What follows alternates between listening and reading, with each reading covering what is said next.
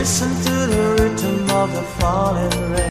Hi, this is Martha Davis from the Motels, and you're listening to 10 Temecula Entertainment Network.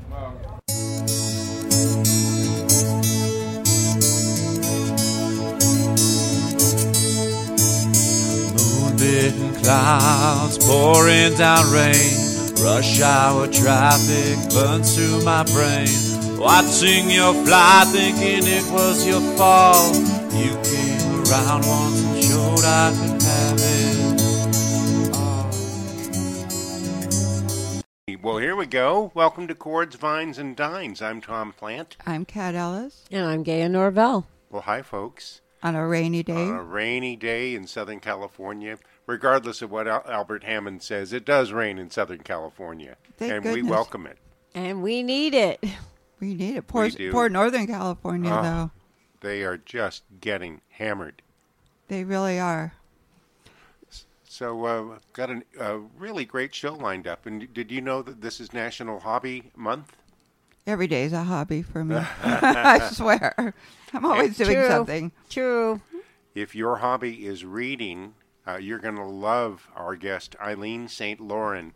Eileen has just published a book called Goodlife, Mississippi. She lives in Chapel Hill, North Carolina, and as she told me, she lives a mile from James Taylor. And they have run into each other. I want to live a mile from James Taylor. I can see that already, Kat. So she spends most of her time in Chapel Hill, but she also has a place in Meridian, Mississippi. She grew up in a very rural Mississippi, but you'll hear her whole story. And I love the book. I love her style. And she's hoping that maybe someone will pick it up and make a movie or a miniseries out of it. And each chapter is kind of broken up into, they can all stand on their own. So she said, be a perfect miniseries. So she's excited. She's already started on book 3, and she's only published 1. So there's two. Number 2 is already done. Number 3 is in process. I wanted to say that little snippet of music we had right after Martha Davis was our musical guest, Jason Mann. Yes. And that's a little snippet of his song, Eclipse. And we had a great visit with Jason, which we're going to share with you. He is absolutely fantastic. A hard-working musician, and just love him to pieces. And he happens to be the brother of a good friend of ours. Yes. Jennifer Mann. We love Jen. And her mom, Marianne. That's right. It's nice to have good friends. It's the best to have good friends. Like we all are here. Yep. Good friends and good. You two know everybody on the planet. Kat, we're working on it. Music and artists. Good friends and good wine. Chefs, cheers. winemakers. Cheers. Cheers. Cheers. Salute. Click, click. We'll have to take care of somebody's empty glass here. Yeah, Eileen said she hoped that we would be drinking a fine wine during her interview, and we are. We're drinking the Miros de Ribera. It is a Spanish wine, and it's a blend of Tempranillo, Merlot, and Cabernet. I think it's quite tasty. What do you two think? I like it. I like it a lot. I pretty much like anything you guys set in front of me. I'm good. We're educating her. We are. Yeah, especially Kat's. All of Kat's treats. Somebody stop me. Shall we go into our visit with Eileen? Yes, let's do that. Just delighted to be talking with Eileen Saint Lauren, who has just published Goodlife, Mississippi, and she describes herself as Southern Gothic Fiction. And Eileen, I've just got to say, I'm in love with your style and your prose. Oh, thank you so much, Tom. I greatly appreciate that and your support. Yes, I write. This first book is Southern Gothic Literary Fiction, and I worked very hard on it for many years, and so far so good. And thank you for saying that. Well, it's evident that you worked hard on it. And when did you begin writing? What got you started? What was your little spark? What got me started was approximately 23 years ago. I won a writing contest with now late legendary Ray Charles Robinson, Ray Charles the singer, and I met him, and he inspired me, and I read him the first chapter, which is actually the last chapter of the book called Paradise, and read it to him, and he encouraged me to write. And so I actually wrote the book backwards. Okay. Well, however you wrote it, it worked. And how in the world did you wind up meeting Ray Charles? I won a writing contest. I submitted some material, and they chose me. Wow. And, that must have been a thrill.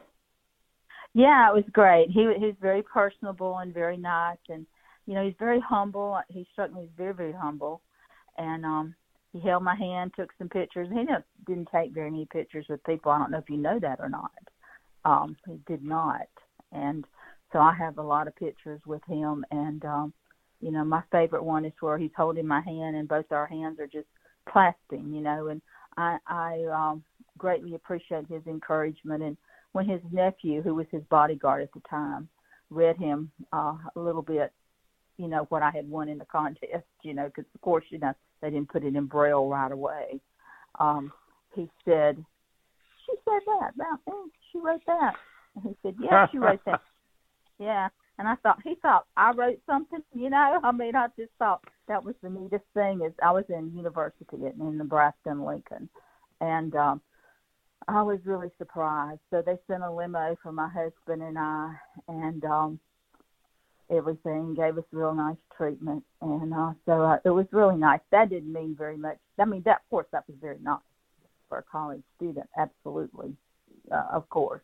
However, what meant a lot to me was meeting him and just sitting there with him. And it was ironic because we had on the same color jacket. How funny. How funny. Very funny because I'd got mine at a salvage center in Mississippi for a little bit. I don't think his come from a salvage center. And probably not. No, gold metallic. And I remember thinking, we got the same jacket on. And my husband said, you got the same jacket on as he does. Do you notice that? I said, yeah, I know. Oh, that's too funny. That's too funny. Now, I know you live in Chapel Hill, North Carolina now, but did you grow up in Mississippi? I did, and I also have a home in Madison, Mississippi. I divide my writing time between both places.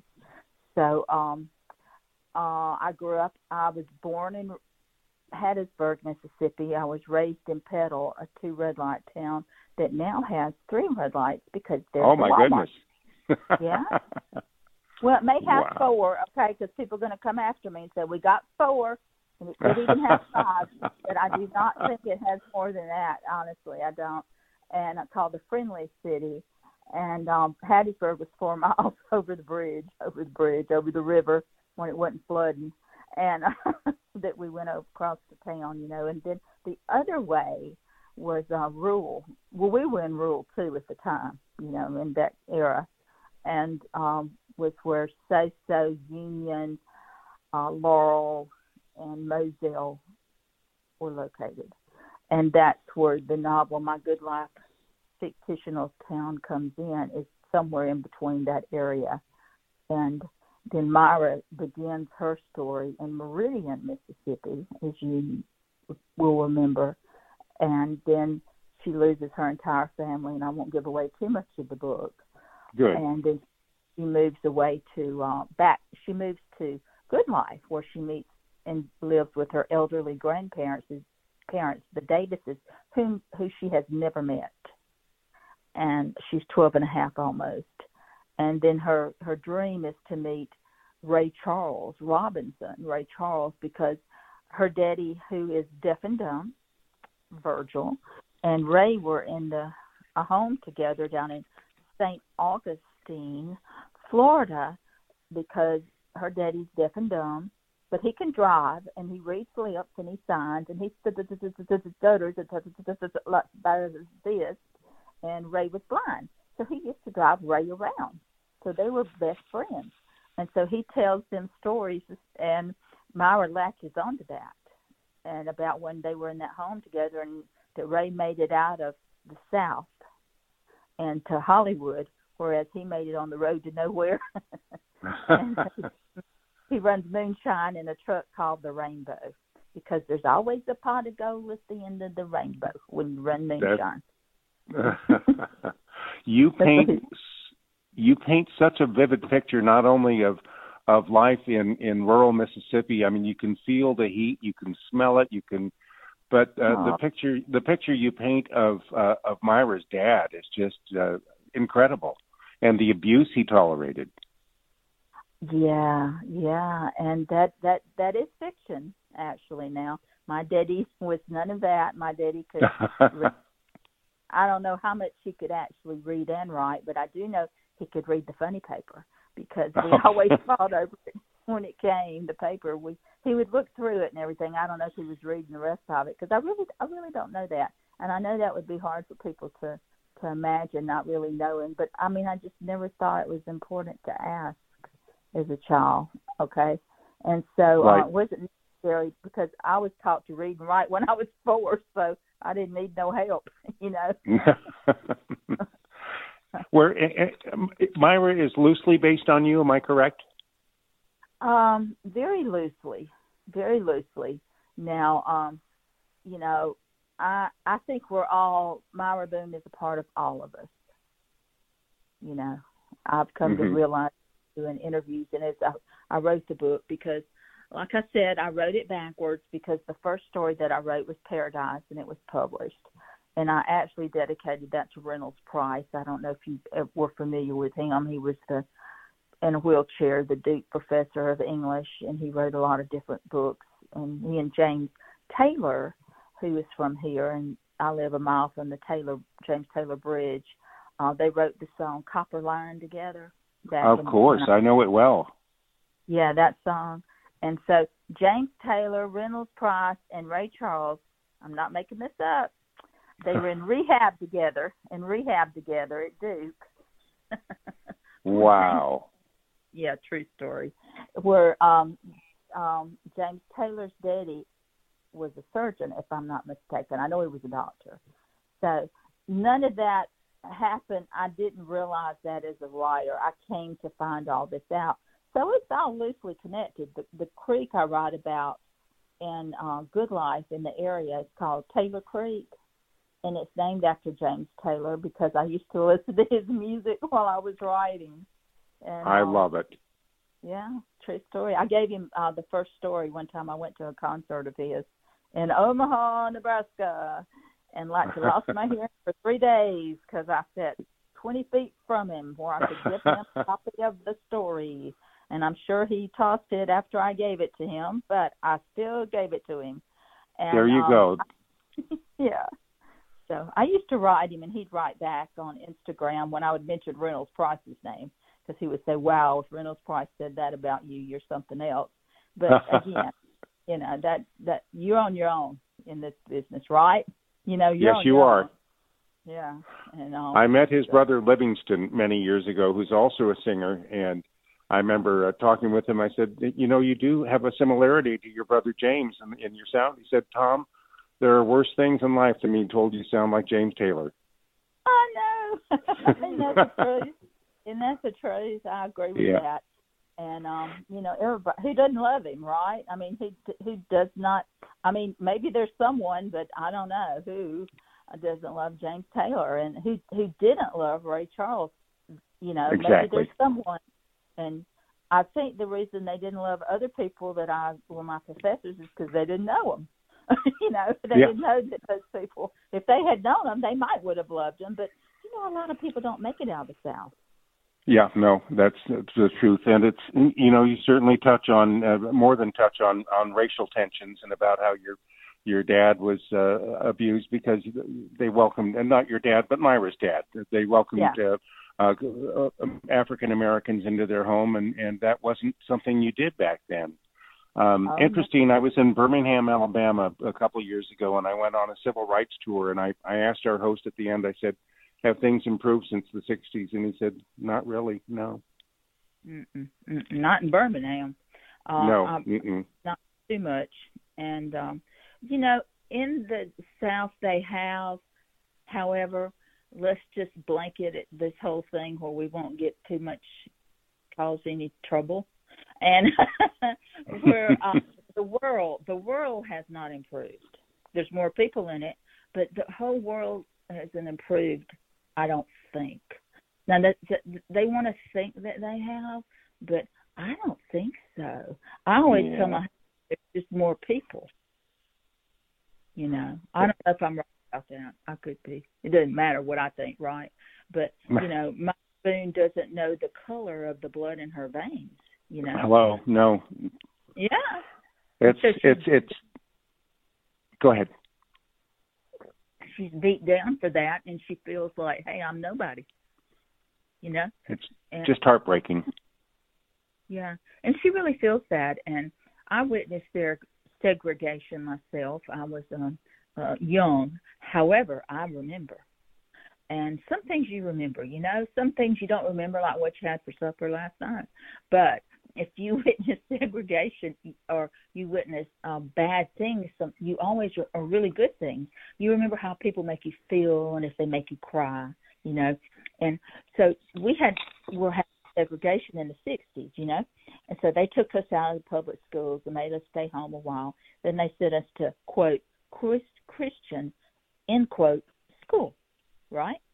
Right. So then they bused some African Americans, blacks, at the time, is what you were called.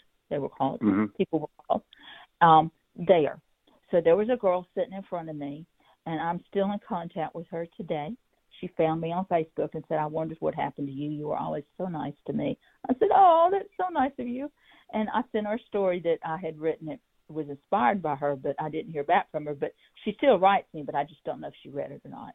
And so, having said that, she was sitting in front of me, and I was young. I wasn't even in the 4th grade, I don't think. And so she fell asleep, and the teacher come by and said, get up, wake yourself up. And then she whopped her on the back with a paddle. Back then they used to board paddle. Right. She whopped her a good one, and she jumped up. It scared her, and it broke my heart, right? And if she whopped her again, and she sat up, you know, and she was a big girl. And I thought, what the heck you want to hit her for? She probably hadn't had no rest at home. I know I hadn't, you know. I mean, I know I haven't. She probably hasn't, you know. Right. And going through a lot, and who knows, you know. And that's how I thought as a child. Then the girl didn't open her mouth. Nobody opened their mouth, but she didn't open her mouth. Now, today somebody just come back at you, and then you probably would not walk out the room for hitting them on the back, right? You know, the person. Exactly. Yeah, they wouldn't walk out on their feet. They'd be carried out. So, having said, sadly enough, I'm not making fun of them. I don't want people to think that. I'm just being frank. And so the girl didn't open her mouth, but I watched her, and it just killed me. Inside, it hurt me so bad. And then one tears started coming out of one eye. That's what I was saying. She just sat there and cried and took it, you know.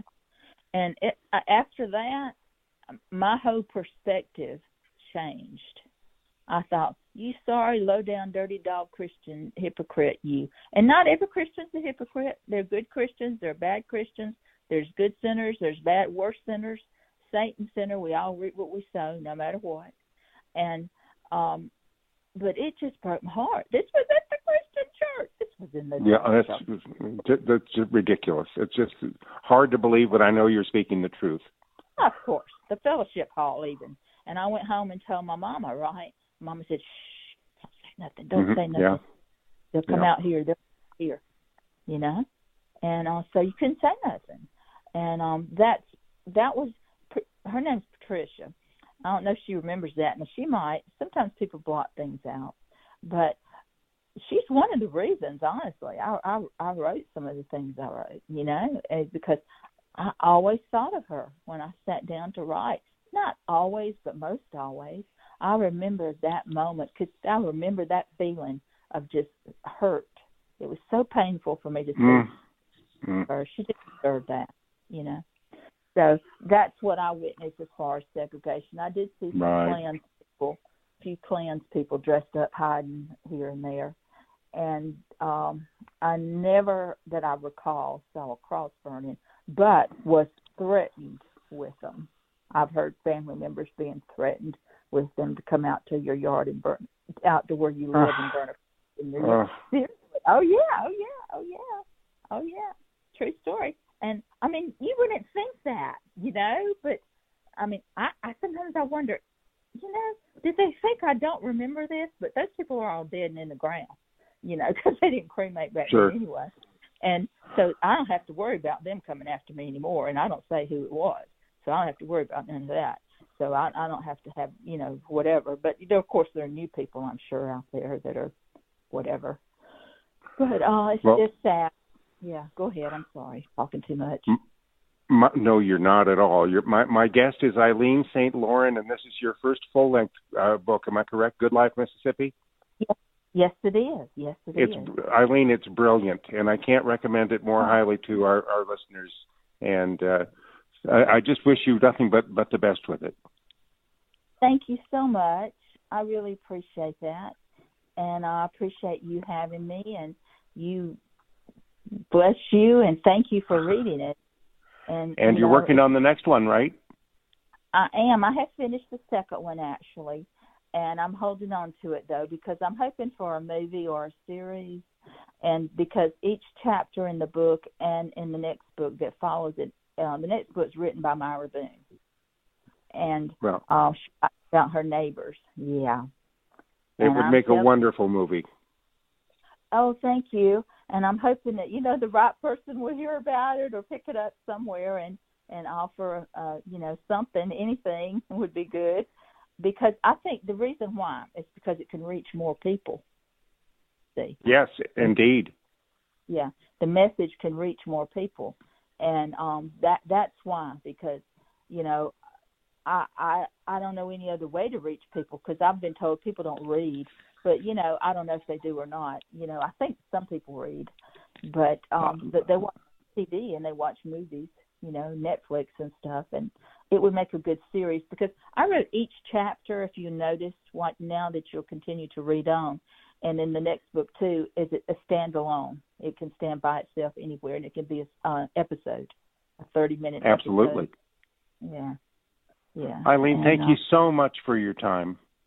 Thank you so much, and I appreciate you having me, and have a very long and happy life. Thank you. You too, and we'll stay in touch, okay? Yes, thank you. Bless you, Eileen. Bless you. Bye. Bye-bye. Bye-bye. Bye. Hi, this is Kelly from Lifetime Rocker, and you are listening to Chords and Vines on the new 10 Temecula Entertainment Network. Thanks, Kelly. And since we last saw each other, it's become Chords, Vines, and Dines. We've added the dining element. And wasn't that fun visiting with Eileen? It was. I love her. Yeah, she's a true Southern belle. Yes, she is. That accent, I just love that. But, we had a really nice visit, and she's so excited about her book, and I am too. And I really encourage our listeners to look. You can find it on Amazon. It's called Goodlife, Mississippi. And it's a great read. Think of To Kill a Mockingbird, that kind of, and it really paints just vivid pictures of growing up in rural Mississippi and what life was like back then in the 50s and 60s. I know, just listening to her interview, I can already picture it. Yeah. Incredible. Absolutely wonderful. And who's our author next week? We're going to talk with Kate Rounds, who's just published a book called Catboat Road. And I've started reading it, and she's a wonderful writer, but I think you'll get a chuckle out of this. It's described as Holden Caulfield from Catcher in the Rye meets Mrs. Robinson, except Holden Caulfield is a teenage lesbian. That's an interesting read right there. This young girl falls in love with her mom's best friend. It's right with the times. Yep. Wow. Catboat Road by Kate Rounds. Kate will be our guest on next week's Chords, Vines, and Dines. I'm looking forward to it. I love that you're adding in authors. Yeah, and I'm gonna try and do them at least a couple times a month, and maybe weekly if I can round them up. Actually, I have a friend up in Hemet, a gentleman named Jerry, who's written a book called Good Night, Mr. Emerson, and I think he'd be happy to be on, and he'd be fun to talk with. We have a local writer out here, Pamela Bowen. That's true. Yeah, we should get Pamela on. Yes, we're going to get her on. We had her on the show once before because she was working on some lyrics with one of our local musicians. And so this time we could have her on as a writer. Let's do it. Yeah. I will contact her. And let's talk about the Vines part of Chords, Vines, and Dines. And once in a while I get asked, is there a wine that goes with everything? And there is. Any guesses? Kat, what would that be? What wine goes with everything? White. Chardonnay. Nope. Pinot Noir. I know the answer, so I don't get to play. I'm disqualified. Oh, that's right. I didn't even think of... I mean, I never think to order a rosé, or... The only time I even try rosé is when I'm wine tasting. Maybe next week I'll bring a bottle of Messina Hoff's rosé from Texas. Yes. And they do such a great job. Anyway, rosé. I'll give you rosé in a nutshell.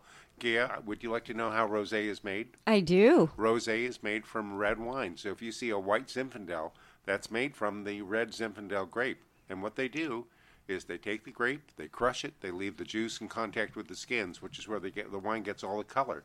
If you crush a red wine grape, you're going to get something that looks like a white wine. It's clear. And it's not until the juice has stayed in contact with the skins that it develops the color. So with a rosé, they take the skins off after either a few hours or a day or two, so they just get that blush, that little pink hue. And if they were to leave the skins in contact for a few weeks, you would have a red wine. Well, I can totally relate to that because I opened up my jacuzzi the other day and hadn't used it in a while, and there'd been leaves in there. And the color from the leaves had...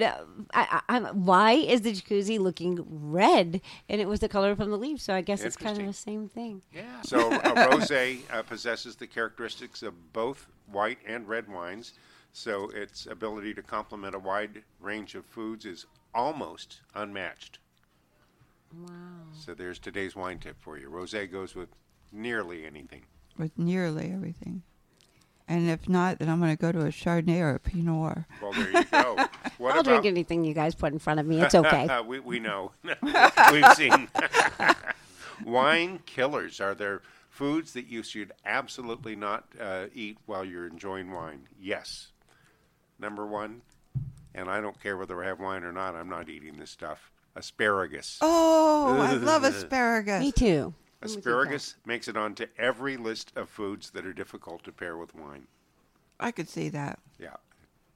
Unless I make asparagus soup, I put a little white wine in it. And it makes your pee smell.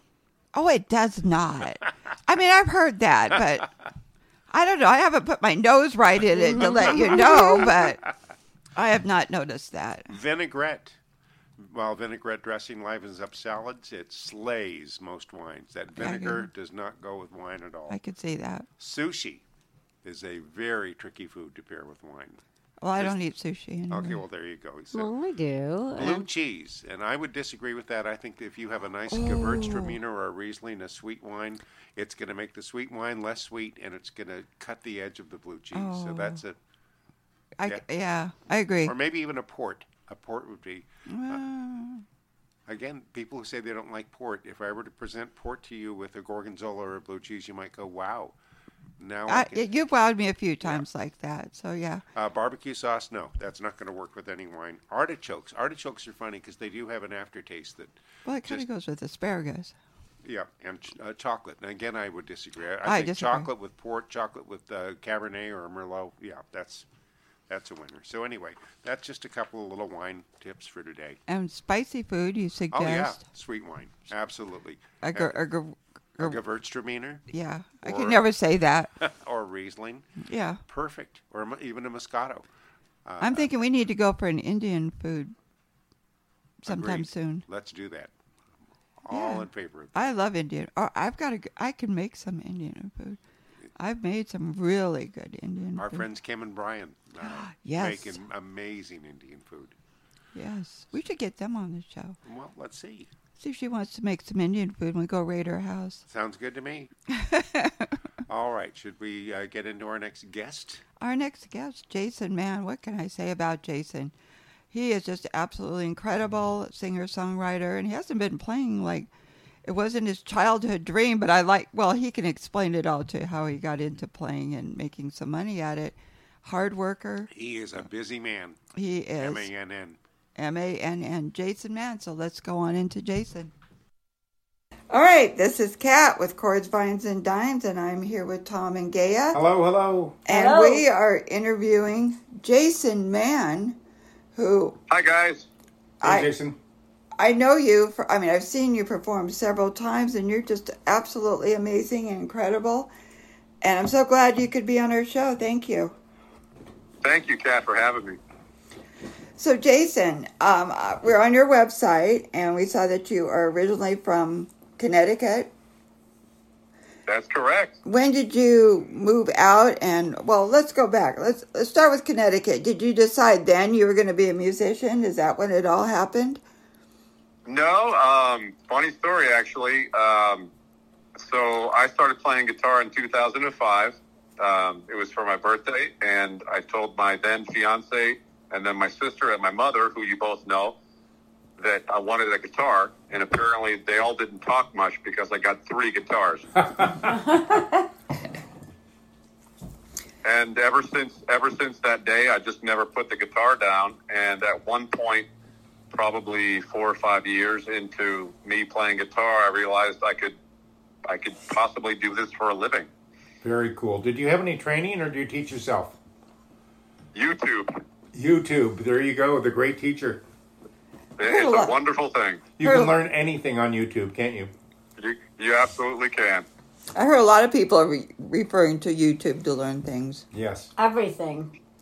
Oh, that's very cool. So, now do you write music as well, or are you doing covers? Well, most of my bread and butter is covers, but I did recently kind of fulfill my creative muse. I had a singer who I met who was from Las Vegas. And before COVID, we were doing a Pink cover band, like a tribute. And then COVID came, and the whole thing kind of fell apart. But she's a very, very deep kind of writer, very good writer. She's a very good hook writer.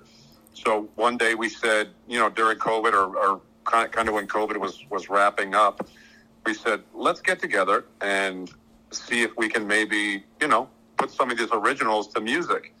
And our first meeting, we ended up with 10 songs, and I think 8 of them were solid.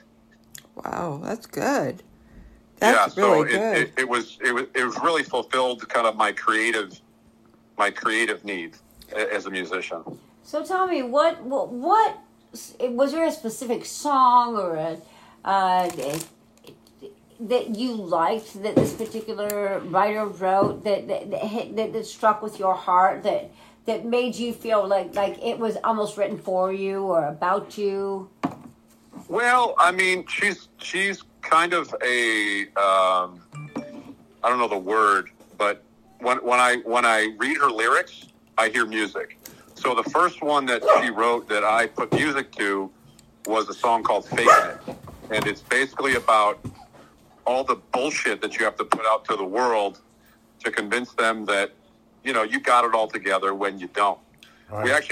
We put out a video for it too. It's actually a pretty fun video. That would be an awesome video and very true to the world today. I love it. Right. I'll make sure you guys get some like I'll send you some links to the videos we put out when Wonderful. I'm done. Thank you. Yeah, we were just listening to in the year 2525 that was written in the 1960s. And how interesting that it correlates with today, so that it's fascinating. Yeah, no, I agree. So we had a really good writing relationship, very, very creative, very open, very easy to exchange ideas. And in January of this last year, in 2022, we went to Nashville and put down a 6-song EP, and we're drip releasing it. How exciting. I cannot wait to hear it. Well, there had to be an energy in Nashville. There's something about Nashville that just shouts volumes of making it happen. We really had a good trip. I mean, it was mostly in the studio, but we had I think 1 day free, and we scheduled a writer's round. We didn't play. We just went to listen. And the amount of talent, I mean, it's like distilled talent. There's people on stage and they're like, yeah, I just wrote this, and Garth Brooks just bought this song. Wow. But the person who's playing it is just amazing, just like jaw dropping. Yeah, that happens with, I think, in almost all of the entertainment industry. Sometimes it's the people behind the scenes that are really the star and the amazing talent. Oh, definitely. I think it's just because of the landscape of the music industry. It's just easier to sell your songs. which, I mean, you can argue all day long whether that's good or bad, but I mean, they're making it, so that's good for them. I think I've seen a video of some of your music with this. It's a lady, right? What was her name? Lauren. Yeah, there was one, the song "Faking It." We actually did in her backyard. She has a stage in her backyard. She invited a bunch of friends, and we just did it all in one day. Oh, that was a great video, and she's got a great voice. Oh, she's incredible. Yeah. And during COVID, we were doing, like I said, I met her with our Pink tribute. During COVID, she did a lot of work with her vocal coach, and the difference was night and day. She was good before. I dare say she's a great singer now. Oh, yeah, she was incredible that I saw, and I thought, boy, you should be doing more stuff with her. Not that you need to, but God, the two of you together was just totally dynamic. It was great. Yeah, we had a really good time. We had a really good dynamic together. Yeah. And I've heard you do upwards of 150 gigs a year. You're a busy man. Yep, from time to time. I mean, COVID hit, and obviously that put a wrench in everybody's schedule. But I think the most I've done is like 180, and that was my busiest year. And I don't need to do that again. I'm happy with 100, 120 is good for me. Keeps me busy, keeps me out of trouble. I actually have one friend who has done over 365 gigs in 1 year. Jesus. I know. Well, what are you working? What are you working for? I mean, are you working to enjoy your life, or what's happening here? Exactly. Yeah. Well, he's still performing, so it's Wow. I don't think he's doing that many, but he's still doing quite a bit. So. What's next for you, Jason? I'm sorry, Jason.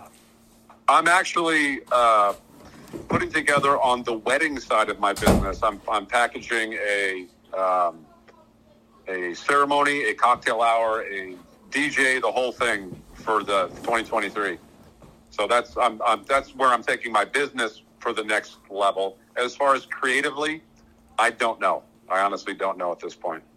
Creativity comes from the magic and the stars, and it hits at unusual times, and when you're not looking, and all of that. So that'll all come along. But it sounds like you got a great path in front of you, and you're gonna truck right down it and do great. I'm impressed. Yeah, 2023 should be a very interesting year. Yes, it should. I agree. So where are you playing next? I am playing, believe it or not, a booking service. A couple buddies of mine landed the contract with Black Angus, the steakhouse. Cool. Wow. And they landed with all of them. And there's more than you think in Southern California. So I'm playing, I think I'm playing in Temecula on Friday. Yeah, I think there is one out here. I haven't been to it in a while. But on Rancho Cal and Inez. Yeah. Yeah, that's the one. Yep. That's the one. I'm playing there from 7:10. Now you also, you got yourself booked as a solo and a duo and a trio, but I saw that you were also with another band. I can't remember their name, but you guys were all wearing the, I was going to say like the nautical theme. You were wearing. Oh yeah, that was Captain J and the Drive Crew. That was a yacht rock band.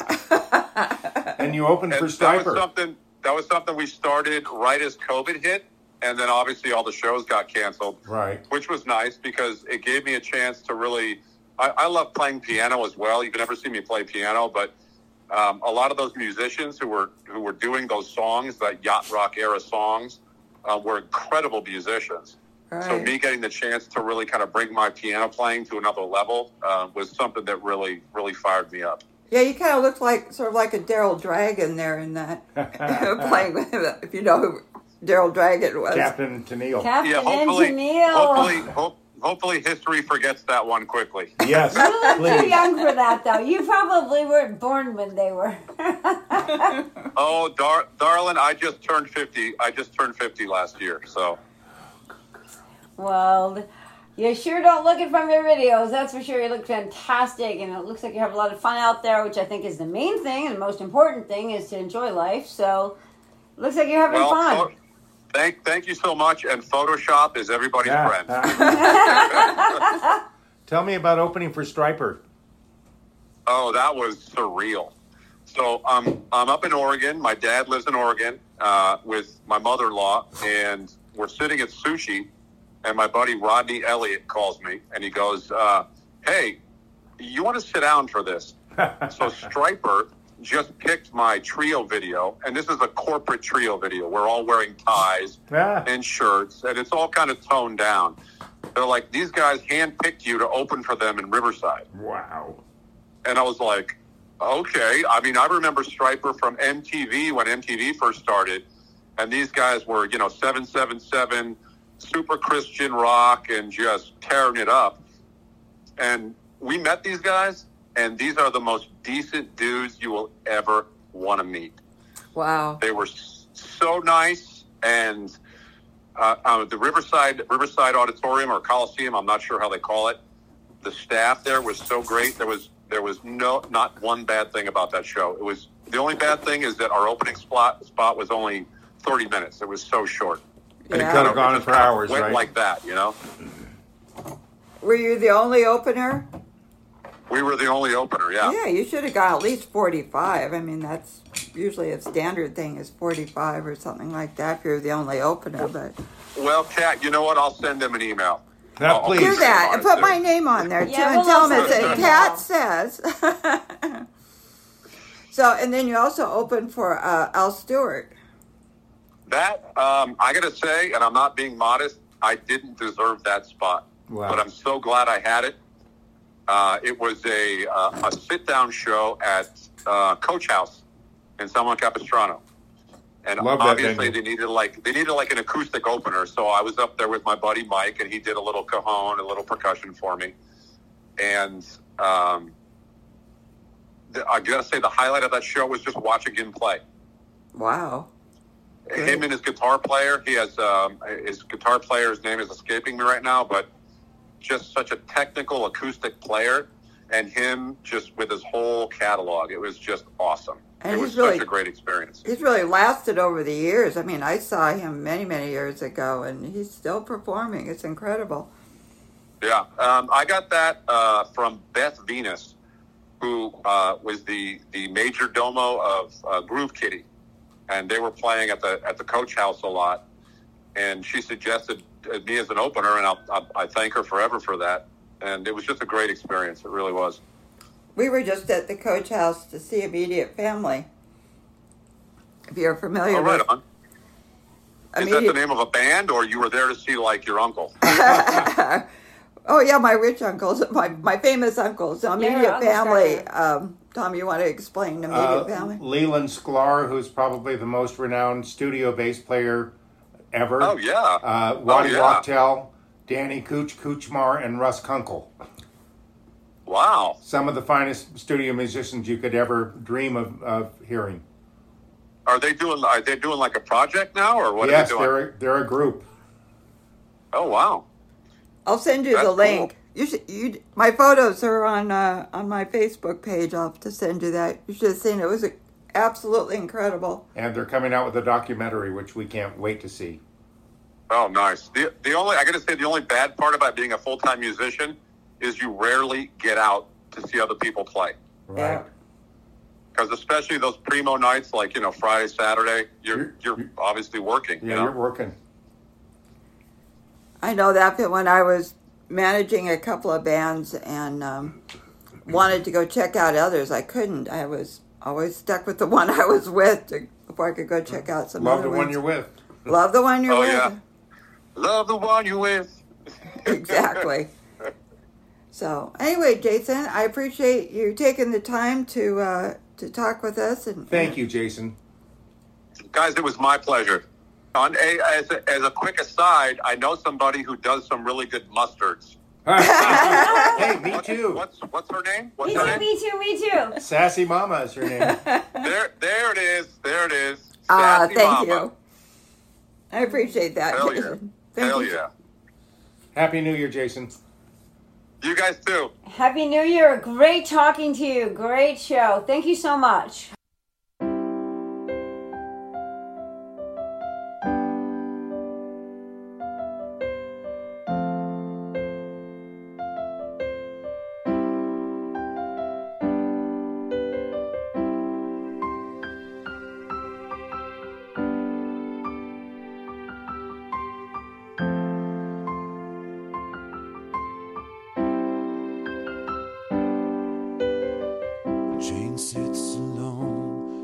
heartbeats tight drum, trying to figure out just where she went wrong. Yeah, the strawberry fields so far away down. She hangs her head, diamonds fade in her crown again.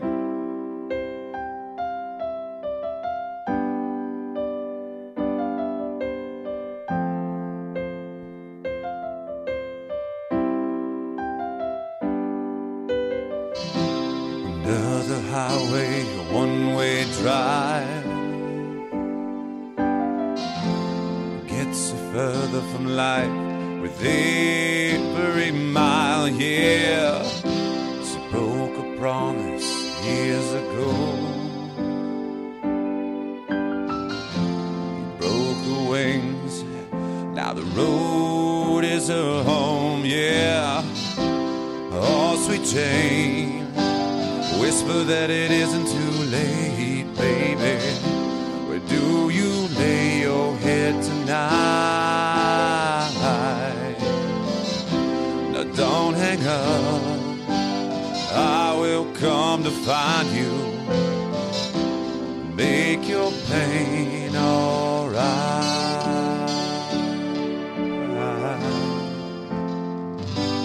Alright.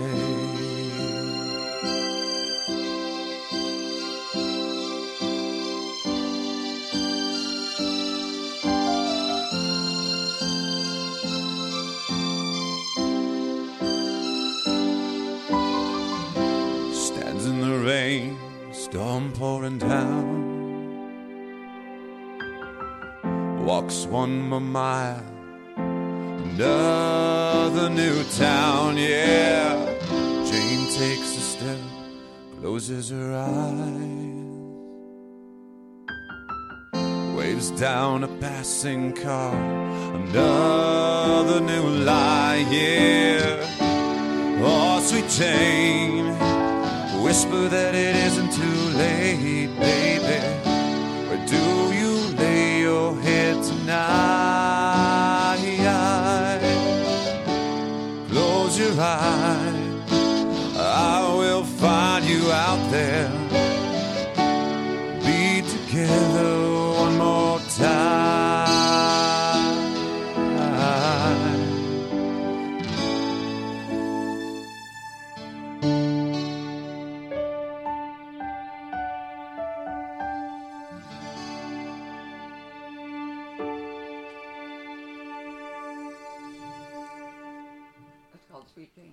You're listening to Chords, Vines, and Dines, and that was our guest Jason Mann, and it's called Sweet Jane. Sweet Jane. This is a fun show this week. We always have fun shows, but this one just seemed totally exceptional. Yeah. Thanks again to Eileen Saint Lauren, who visited with us from Chapel Hill, North Carolina. And again, I'm going to highly recommend you go out and get her book, Goodlife, Mississippi. And check out Jason Mann Music. Yes, indeed. Mann, Jason Mann. And what we got next, Tom? Next, we're going to talk with Kate Rounds, the author of Catboat Road. We'll be visiting with her. I think she's in Massachusetts, and she does not have any cats. Her book is just called Catboat Road. Oh, okay. That sounds fine. So we have some interesting stuff coming up in the, or that has come up in the music business. Well, we lost Lisa Marie Presley this week at 54. And Jeff Beck. Jeff Beck died. And Randy Bachman from Bachman Turner Overdrive. So there's the three. You know, they say they come in threes. And they just boom, boom, boom this week. Yep. So very sad. Speaking of Lisa Marie, did either of you get a chance to see the movie Elvis? Yes, I did. I haven't yet. I was blown away. I think we touched on this briefly, but I think the kid who played Elvis, he won Best Actor at the Golden Globes. No, I believe it. They were all very, very happy. And honestly, from being sort of on the backside of the music business, it's rare that the family members are super happy with a presentation of their loved one. And the Presleys were ecstatic about Lisa this. Marie and Priscilla were both there. And just a couple of days later, we lost Lisa. Interesting story about her dad. And Elvis was, in many ways, larger than life. And a lot of people don't know that I Will Always Love You was written by Dolly Parton, because they associate that song with Whitney Houston. Dolly Parton wrote that song, and she is a brilliant songwriter. I have the highest regard for Dolly. Elvis's team reached out to Dolly and said, Elvis would like to record I Will Always Love You. She said, okay, that's fine. And he wants songwriting credits on it. She said, no, absolutely not. I do not give up my song. I wrote that song. It's mine, and I'm not giving up any credits. Yeah, so he was Elvis Presley did not ever record that song, and that's why. Yeah, she was so excited that Elvis was going to do her song. Yep. And then smart Dolly, who I have... Dolly is loved by everyone. And everyone. She's such a smart businesswoman. And she is brilliant. Smart. Oh, she is. And she's so cute. A bubbly I personality. Just adore her. Yeah. Yeah, she was on with Jimmy Fallon, I think, a few weeks ago, or it might have been a few months ago. The story she told is so funny. I won't get into it now, but it's really, if you look up Dolly Parton, Jimmy Fallon, you'll find the video. It's very cute. She's so quick-witted. All right, we're going to wrap up the show with a taste test today. Okay. So I'm going to quiz you. I'm going to give you a choice of categories. People and pop culture, or cooking tools and techniques. Oh, jeez. Go ahead and pick, Kat, because you know if you go cooking, you're going to have me over a barrel again. I'm already stumped. What was the first category? People and pop culture, or cooking tools and techniques. People and pop culture? Yes. In food? Oh, God, I don't know who's in food. How about techniques? Let's go with techniques. Okay, cooking tools and techniques. And the question is... I'm beat. Whipping egg whites in a bowl made of this metal will improve the loft and stability of your soufflés and meringues.